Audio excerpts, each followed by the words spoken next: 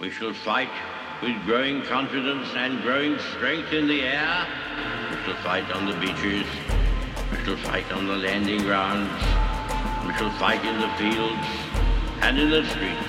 We shall never surrender until, in God's good time, the new world, with all its power and might, steps forth to the rescue and the liberation of people. In times of universal deceit, truth is the only rebellion left.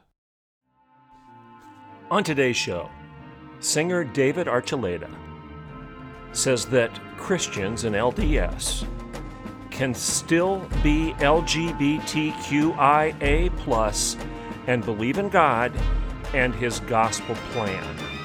Is he right? I'll answer that question on today's show. I'm Dr. Everett Piper, and this is The Rebellion. Welcome to today's show. American Idol star of Season 7, you may remember him. His name was David Archuleta.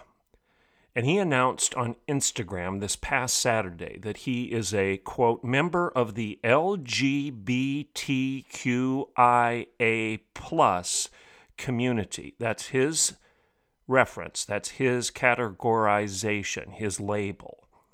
And he's saying that Christians and Mormons can accept such sexual identities and that is compatible with their faith. Is he right?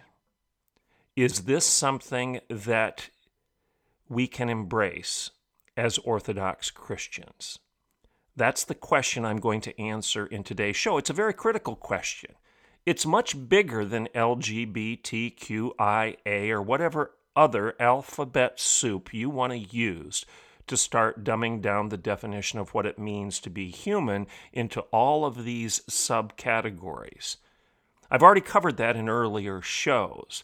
I've talked to you about this repeatedly, that we are bigger than these categories, that this is not how God created us, that we are one race, the human race, that we are one body, the body of Christ, that we are neither Jew or Gentile, barbarian or Scythian, male or female. This is the Apostle Paul's language, folks. This is biblical language.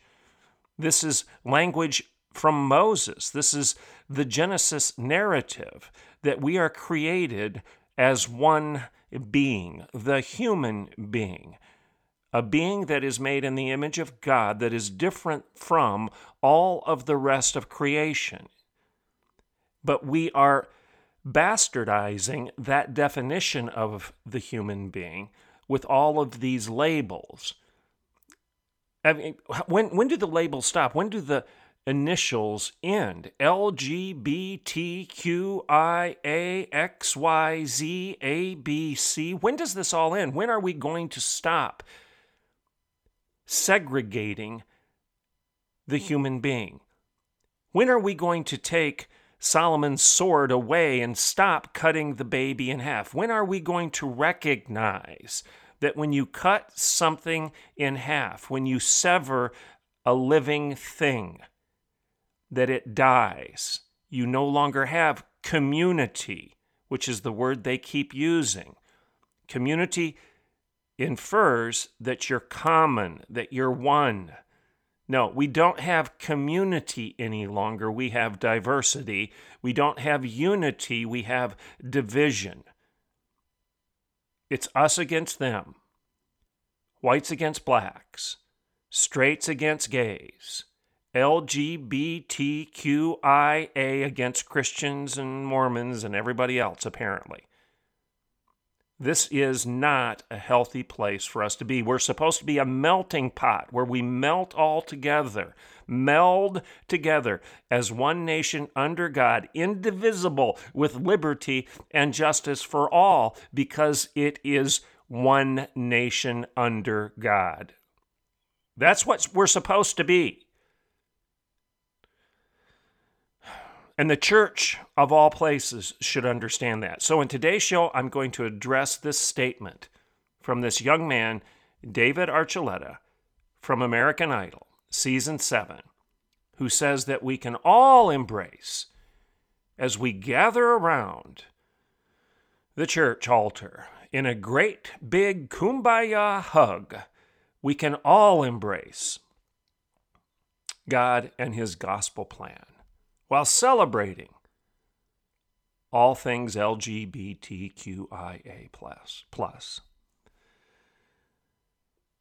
Let's take a break and acknowledge our corporate sponsors. And when I get back, we'll discuss this issue. I'm Dr. Everett Piper, and this is The Rebellion. I will be right back in a couple minutes. Welcome back to The Rebellion. So more on this story. And by the way, I'm reading it out of Breitbart, and it is dated June 13th, 2021. So the reference earlier of last Saturday is a few days off, but that doesn't matter for the sake of the show or for the sake of making this point. The story says this. American Idol Season 7 runner-up David Archuleta announced on Instagram Saturday that he is a member of the LGBTQIA+ community, urging Christians and Mormons to accept such sexual identities as compatible with their faith. Here's his quote, "I like to keep myself private. I like to keep to myself, but also thought this was important to share because I know so many people from religious upbringings feel the same way."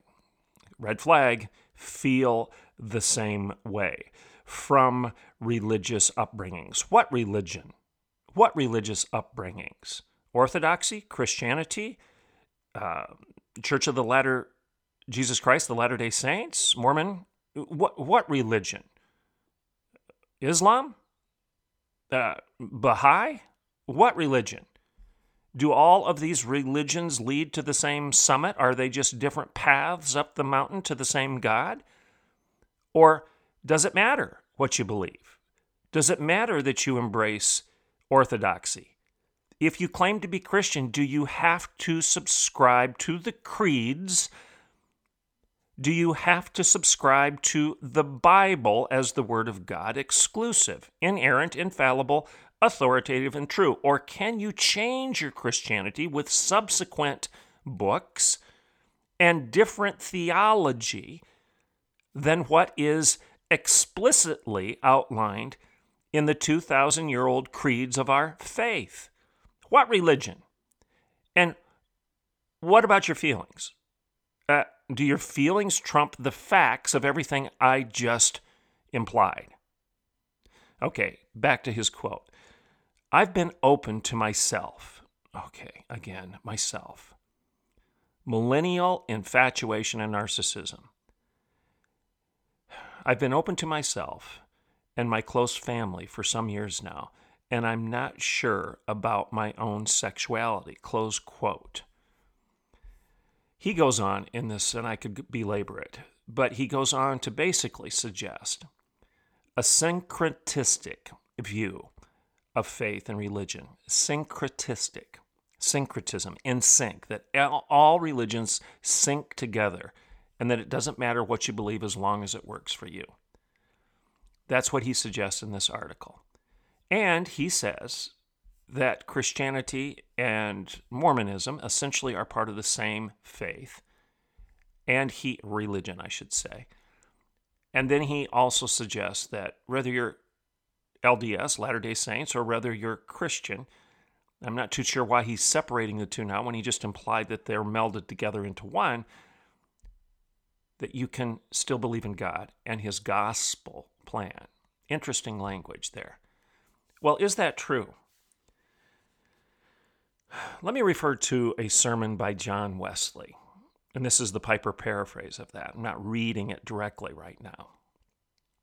John Wesley once presented a sermon on saving faith, essentially the gospel. Now, what does gospel mean? It means good news, the good news of Jesus Christ. So you have to define who Jesus is, number one, and number two, what that good news is. Otherwise, you're creating a construct rather than talking about an objective fact. So who is Jesus? We've got to answer that question. And frankly, if you're Mormon out there and listening to me right now, and you understand your own theology, you have to agree with what I'm going to say right now. And I need to preface this. I know Glenn Beck personally, and he's a great man. He's a very kind man. He's a very moral man. But he and I share different theology, and he and I would both acknowledge that. Glenn Beck does not believe in the Orthodox Trinitarian description of God, that there is only one God in three persons, Father, Son, and Holy Spirit, and that God, as one, reveals himself in that Trinitarian relationship that he has within himself. Father, Son, and Holy Spirit. Eternal, as one, in relationship. Remember, I've talked to you about the analogy of a fountain. A fountain, that fountain is one fountain, and flowing out of that fountain is the eternal water. So the fountain, the Father, the water coming out of the fountain, the Son, and the mist, if you will, surrounding the fountain, the light that allows you to see the fountain, the Holy Spirit, the illumination of that reality. Now, all analogies break down. I mean, some people use the analogy of water, H2O, and that it can come in a solid form, a liquid form, or gas. That is a decent analogy too. Some people use the clover, 3 leaves on the same clover. Now, all analogies break down, but the bottom line is Christian orthodoxy believes in the Trinitarian God, a single God, one God in 3 persons. Now, Glenn Beck, and as well as the rest of y'all who are good Mormons, recognize that that's not your theology. You might subscribe to the Trinity, but you believe that Jesus is created, not eternal, that he is the brother of Lucifer, and that Jesus and Lucifer both are created by the Father God. Also, in Mormon theology, you believe that when you die, you become, if you've been faithful to your religion and its tenets, that you inherit your own planet and become your own God within that planet and procreate, as the Father God did when he procreated the Son, Jesus Christ. This is very different than what's taught in the Bible. Also, Orthodox Christians believe that the Bible is the last word. It has the last word. It is the last word. It is the Word of God, and there is no other. That's not consistent with Mormon theology. Obviously, there's the Book of Mormon, which comes along later. So we have differences here. And those differences matter. They matter a great deal. As one apologist said when he was at I think he was at Oxford, a great apologist when he was done talking and defending the faith, in the question and answer session, a student said, "Hey, I disagree with your implication that Jesus Christ is the way, the truth, and the life, and that no one comes to the Father but by him." And that apologist answered and said, "Well, I guess you're right. If you're suggesting that all paths lead to the same God and that Jesus isn't the only way, then I guess you're right. As long as we set aside these differences, the definition of God, the definition of sin, the definition of salvation, if we set aside the ontological, epistemological, and theological distinctions that Jesus Christ himself taught. Yeah, I guess if we set all these minor issues aside, like the definition of the human being, the definition of life, the definition of marriage, if we set aside all of these things, then I guess all religions do lead to the same God. And what was that apologist's point? Well, it's really quite silly to claim that all religions lead to the same God, and that this coexistence bumper sticker actually makes sense. It makes no sense, because quite frankly, all of the religions that are represented in that bumper sticker don't coexist in the sense of syncretism. They actually contradict one another. Why do Mormons send their youth out to do missionary work? Because they want to convert people to that religious belief system. Why does Islam disagree with Christianity? And in the Dome of the Rock itself, around the rim of the Dome of the Rock, on the Temple Mount, are the Quranic verses that refute the Trinitarian God and refute the fact that Jesus Christ is the one and only Son of God. Why? Well, it's because they disagree. And they're being honest about it. And we should too if we hold on to Christian orthodoxy. So Archulate's view that you can believe in God and his gospel plan, well, let's get back to John Wesley. Well, sure, you can believe in God, but what God is it that you're believing in? And what gospel is it that you say is his plan? Define those terms. John Wesley, in his sermon on saving faith, asked this question: what is saving faith? Is it belief in God? He said, no.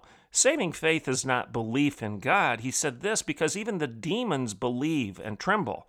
The Epistle of James. The devil believes in God. He may believe in God more than you and I do. Satan's knowledge of and belief in God is absolute. He knows that God exists. And the demons respond to Jesus in the New Testament by saying, Son of man, Son of God, leave us alone, depart from us. The demons knew who Jesus was. They knew he was the eternal God, the second person of the Trinity. And they screamed out in fear when he confronted them. So belief in God and his gospel plan,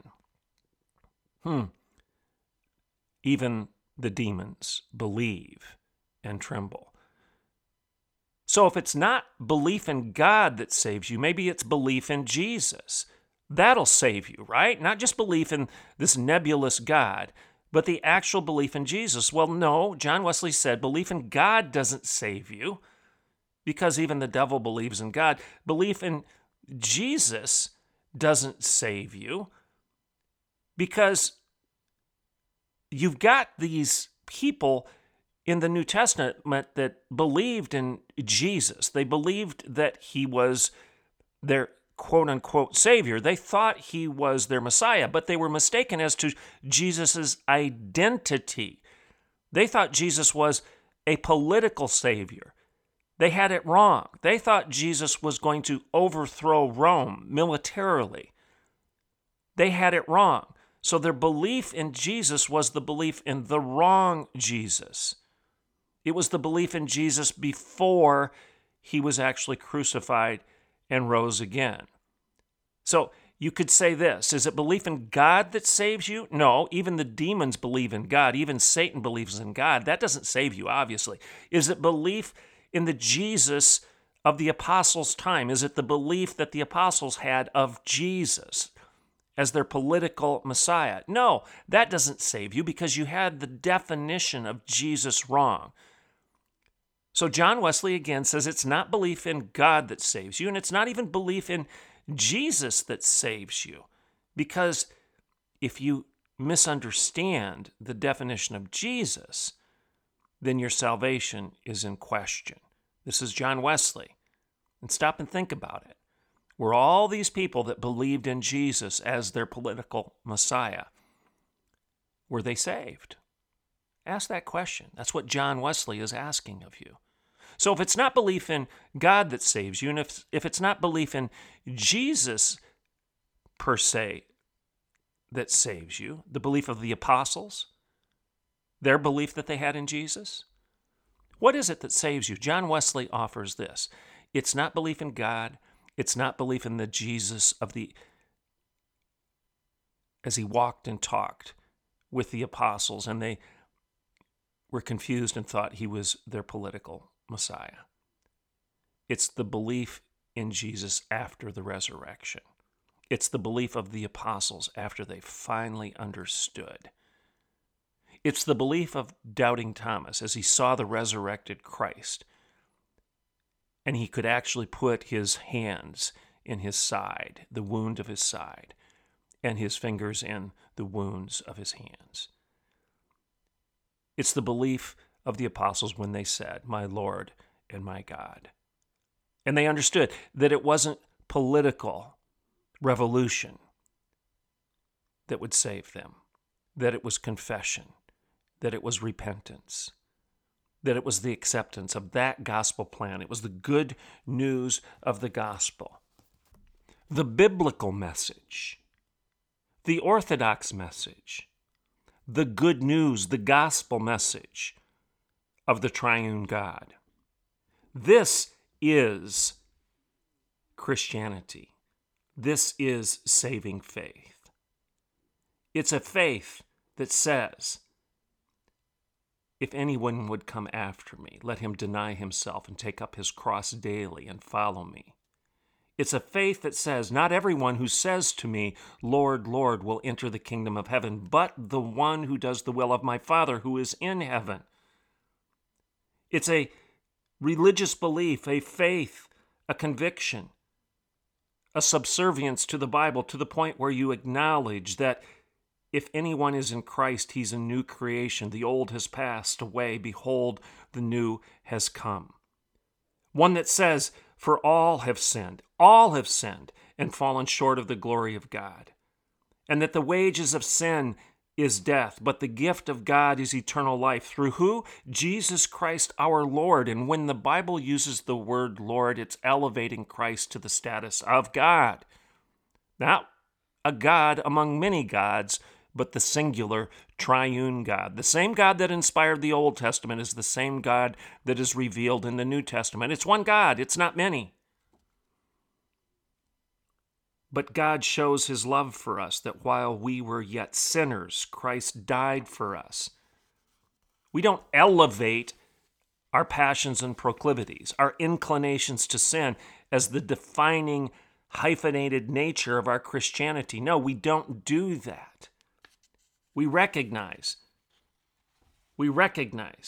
that all have sinned, whether in thought or deed, and fallen short of the glory of God, and that the wages of that sin is death, but the gift of God is eternal life through Jesus Christ our Lord. And that God showed his love for us, that while we were yet sinners, Christ died for us. Also, keep this one in mind. 1 John 1:9. If we confess our sins, he's faithful and just to forgive us of our sins and to cleanse us of all unrighteousness. He changes us.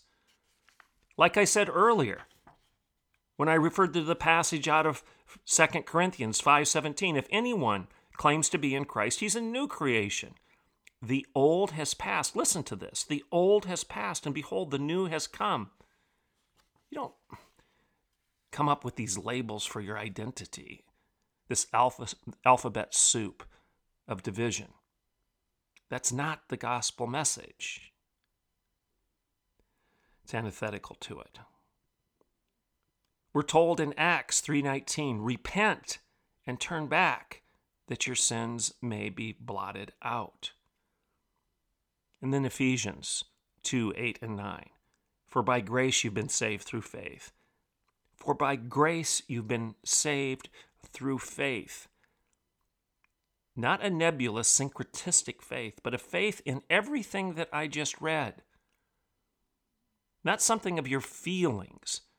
You don't have faith in your feelings. You have to have faith in the facts that have been presented to you. You don't make it up as you go. Do you believe the revealed truth of God, his gospel plan, or not? Or are you going to create your own version of God that you feel better about? By grace you've been saved through faith. It is not of yourselves. It is a gift of God, not the result of works, so that none of us can boast. That's the Apostle Paul to the church of Ephesus. And then his letter to the church of Rome. If you confess with your mouth that Jesus is Lord and believe in your heart that God raised him from the dead, you will be saved.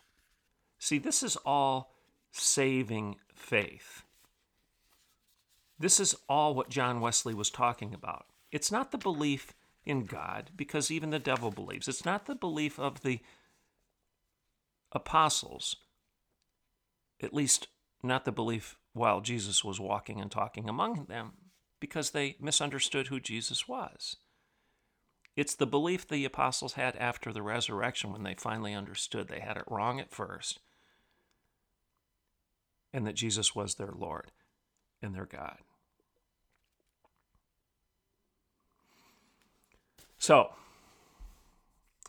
Mr. Archuleta,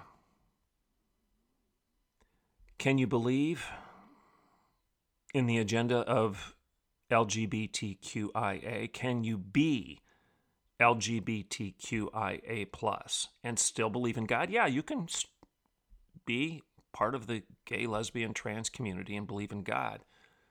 I'm not suggesting otherwise, but the question is, do you believe in the God of the Bible, or do you believe in the God that you're making up as you go? And when you say you believe in his gospel plan, what are you talking about? Are you talking about the good news of Jesus as revealed in Scripture? Well, then we better go back to the way Jesus communicated. We better go back to what he said rather than what we think and feel. Let's attend to the facts of Christ. Well, he said in Matthew 7, "Many will come to me on that day and say, 'Lord, Lord, we did all of this stuff in your name.' And Jesus will respond and say, 'Depart from me. Get away from me. I never knew you.'" Now, how is that possible? Is it possible that they had the name of Jesus wrong, that they had created their own Jesus rather than accepted the real Jesus? And then Jesus also said in Revelation, the very end of the book, "Outside are the dogs, those who practice deception and sexual immorality." Isn't that interesting? Was that a proclamation as well as a prophecy of our times, the end times? Interesting questions, huh? In times of universal deceit, truth is the only rebellion left. Outside are the dogs, those who practice deception. In times of universal deceit, truth is the only rebellion left. Jesus said, "I am the way, the truth, and the life. You shall know the truth, and the truth shall set you free." But you've got to believe the truth. You can't make it up as you go. I'm Dr. Piper, and this is The Rebellion.